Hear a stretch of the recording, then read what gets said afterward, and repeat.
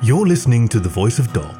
I'm Kaki, your faithful fireside companion, and today's story is the first of two parts of Blind Date Blues by Madison Keller, who has won a Coyote Award and 2 LEO Literary Awards, and his newest book is Ritual of the Ancients by Fanged Fiction. You can find more of his stories on his webpage. Please enjoy Blind Date Blues by Madison Keller, Part 1 of 2. So, do we think this is a good idea? Sam said, propping the phone up with her shoulder while she held the dress in front of her reflection. The red complemented her dusky brown fur and eyes, but it was too revealing for a first date. Well, Parker said. Sam could practically hear the shrug. It's your cow. He's a bull, Parker, not a cow. Sam rolled her eyes. She dropped the dress and picked up another one. This one was a cotton sundress with a red paisley pattern. She held it up and twirled in front of the mirror, using her wide, flat tail to stop her momentum. Perfect. I still can't believe you're going on a blind date, Parker chided. With a cow at that. In the background, his cubs began singing, A beaver and a cow sitting in a tree, Kiss. There was the sound of a door slamming and the singing got cut off. They better not do that during the date, Sam growled. She clicked her phone over to speakerphone and laid it on the bed so she could pull on the dress. Don't worry, we got them a sitter. Sam laughed as she picked up a brush and began resettling the fur that had been rumpled by the dress. They must be furious that you're going to the carnival without them.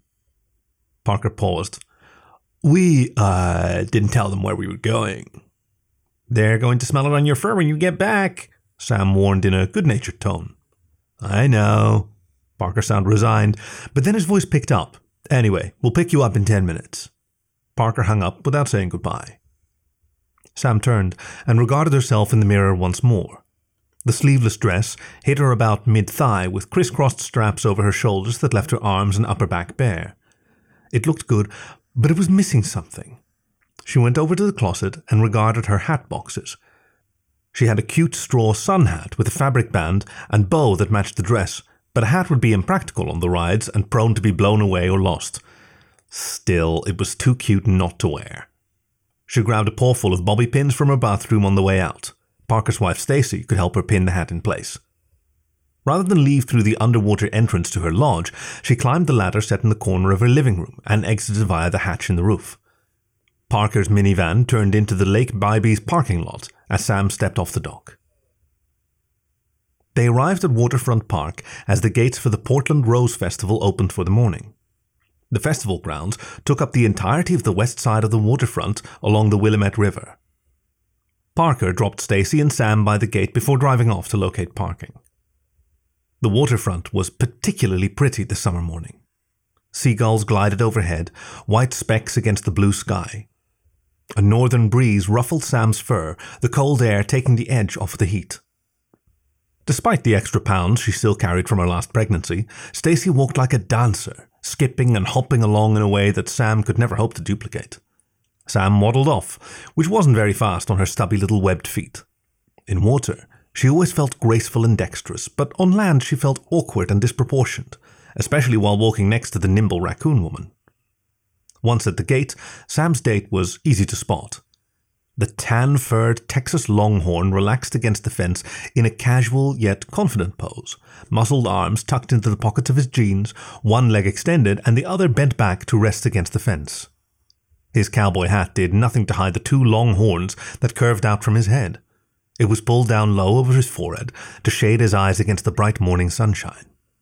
He wore jeans and a white embroidered western shirt, and together the entire outfit screamed cowboy. There he is, Sam said, pointing out the bull lounging by the gate to Stacy. My date, Oscar Whitehorn. Stacy's eyes widened. He's a bull, but he's so short. True to his word, Oscar stood barely taller than Sam's own 2.5 feet. Even more amazing, he looked exactly like his online profile picture.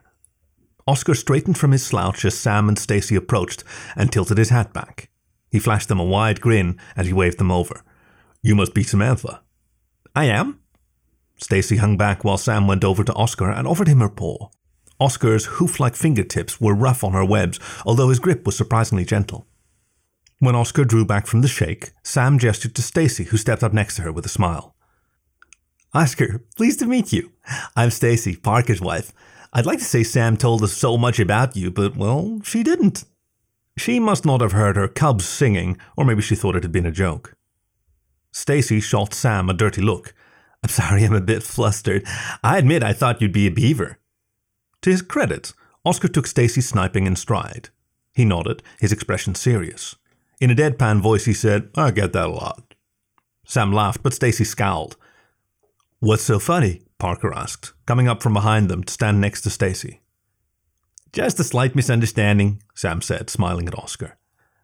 Anyway, Oscar, this is my partner, Parker. Pleased to meet you, Oscar said politely to the raccoon. Samantha's told me a lot about you. Parker's black eyes lit up. All bad things, I hope. After all, I have a reputation to uphold. You'd be surprised, Sam cut in, flustered. Shall we go in? Of course, m'lady. Oscar held out his elbow to Sam. Sam suppressed a groan at the antiquated wording and overly condescending manner. He'd been so sweet and soft-spoken online that caught her off guard. However, to be polite, she reached out and took his elbow. It was a bit awkward. He was short for a bull, tiny even, but he was still a bit taller than Sam. Inside the festival grounds, Sam waved to a pair of on-duty PPD patrolmen, watching the incoming attendees. One of the pair was Theo, a lean otter who'd grown up in her Lake Bybee neighborhood. Theo puffed up his chest and gave her a sharp salute. His partner, a porcupine and longtime veteran of the department, smiled ruefully and shook her head at Theo's behavior before turning her attention back to her duties. So, Oscar, Stacy said, dragging Parker forward so that they walked on Oscar's other side. What do you do for a living? Sam cocked her head to look up at him, also curious about the answer. Online, he told her that he'd moved to Portland from New Mexico to take a position at a local startup, but had been a little vague about what exactly the position was or what company. Oscar hesitated and glanced at Sam. I'm working as a lab technician right now while I finish getting my Oregon certifications, he said after a pause. I graduated last year with a PhD in chemistry, but some of my New Mexico certs didn't transfer. So lab technician isn't the job that brought you up here? Sam asked. Her eyes had widened as Oscar had spoken. Like Theo, she'd gone straight to the academy after high school and never looked back. Oscar's admission made her doubt she was good enough for him. No, but it's only going to be a few more weeks at most. Abruptly, he shifted direction, turning towards the rows of carnival games. Sam let go of his arm and jumped back, trying to keep her feet out from under his clumping hooves. She steadied herself with her flat tail, or she would have fallen over. At least Oscar noticed her distress and stopped. Sorry, he said, having the grace to look embarrassed, with ears and tail drooped. It's fine, Sam said, but we need to buy tickets before we can play the games. She pointed a webbed finger towards the closest ticket booth situated at the beginning of the midway. It had a sign over the top that read, "Tickets sold here," and was painted a bright yellow. They walked over as a group, where Oscar graciously offered to buy enough tickets for all of them. Thanks, but I'm not interested in games, just food, Parker said, his whiskers and nose twitching. Sam smelled it too. The aroma of fat and fried sugar wafted over them from the line of food carts nearby. How about we meet up in half an hour, and then we can go on the rides together, Stacy said to her and Oscar, but her head was swiveled around staring at the food carts. Raccoons, honestly. Sam hesitated. She wasn't sure about being left alone with Oscar that long. It defeated the purpose of a double date. Sure, meet back here in 30, Oscar said. Before Sam could protest, Parker and Stacy were off. Oscar handed Sam some of the tickets and they walked into the midway. Anything catch your eye? Sam stopped to consider the arrayed games and then pointed to the shooting gallery. This particular one had air rifles and targets shaped like birds. The banner at the back read, "Shoot ducks to win." Homely tchotchke prizes hung from the ceiling and down each of the poles in front. Oscar's muzzle wrinkled in a horrified expression and snorted, "Wouldn't you rather play skee-ball or... Oh, I know." He flexed his arm for Sam, causing the muscles to swell against the fabric of his white button-up shirt. "I can impress you on the strongman game." "Oh, come on." She gestured to his cowboy hat, western shirt, and jeans. "Surely a strong cowboy like you isn't afraid of me beating you in a shooting contest." Oscar pouted and batted his eyelashes at her. They were very long, thick eyelashes. She caught herself admiring them and chastised herself. This date was going downhill fast. He might be attractive, but that was about it. She wondered where the funny, thoughtful guy that she'd chatted with online for the last 2 weeks had gone. "Fine, shooting gallery, but strongman game next," Oscar said. "How about the shooting gallery winner picks the next game?" Sam lobbed back at him. He deflated a bit, but nodded. "Best 2 out of 3. Sam agreed, so they made their way over to the shooting gallery booth and gave their tickets to the mongoose behind the counter. "You get 10 shots, the mongoose said, stepping aside. "If you can hit 7 targets, you win the smallest prize." When he finished his speech, he hit a button on the side of the target area, and the little ducks began bobbing and weaving about on the backboard. "Ladies first," Oscar said, pressing one of the air rifles into her paws. Sam lifted it and took a moment to become familiar with its weight and heft. Then she raised it to her shoulder, sighted down the barrel at the wooden ducks, and pulled the trigger. Pop, pop, pop! Each shot found a target. "Wow!" the mongoose exclaimed when she was done. "You hit 10 out of 10. For that, you can pick one of the medium prizes." Sam selected a garish orange and purple raccoon to give to Parker's kids. When she was done, she stepped back, hugging the ugly thing to herself, and gestured to Oscar. "Your turn." He picked up the rifle and held it awkwardly as he aimed towards the little bouncing ducks. The air rifle popped several times. Sam watched the board expectantly, but none of the ducks flipped back. "That's odd. It worked for me," she said when Oscar was out of shots and all the targets were upright. "Best 2 out of 3, right?" Oscar pulled his cowboy hat down and turned away. "No, it's fine. You win. I forgot you were a cop when I made that bet." She smiled. "I guess I do have a bit of an unfair advantage. But I thought with you growing up on a cattle farm, you'd know how to shoot." Oscar shrugged his broad shoulders and glanced over at her, eyes wary. "Never much good at it. In any case, you won our bet, so what game do you want to try next?" Now I feel bad taking advantage of you like that." Sam slapped her tail on the grass, sending up a little puff of dust. "How about you show me the strongman?" Oscar's face lit up, and he gave Sam a little smile. "All right." The employee manning the strongman game, a big horned sheep with curling horns that towered 3 feet taller than both Oscar and Sam, was calling out to passerbys as they approached. "Step right up, test your strength, show the lady you're a man and not a boy." He spotted Oscar and Sam and pointed a finger at Oscar. "You there, pocket bull. This is your chance to show your girl there that you're only tiny in size, not spirit." Oscar grinned and winked at Sam and gave the sheep a ticket. The sheep stepped aside and pointed to a line of rubber mallets of various sizes lined up near the strongman's striker plate. Oscar selected a mallet with a handle almost as tall as himself, grunting with effort as he hefted it over his shoulder. The sheep bleated with surprise, but recovered and began heckling. "Oh, Tiny here thinks he's a big bull. Let's see if he can pull it off." Oscar staggered as he stepped over in front of the striker plate. He lined up, gripping the mallet with both hooved hands. He lifted it off his shoulder and up, his arms shaking with effort.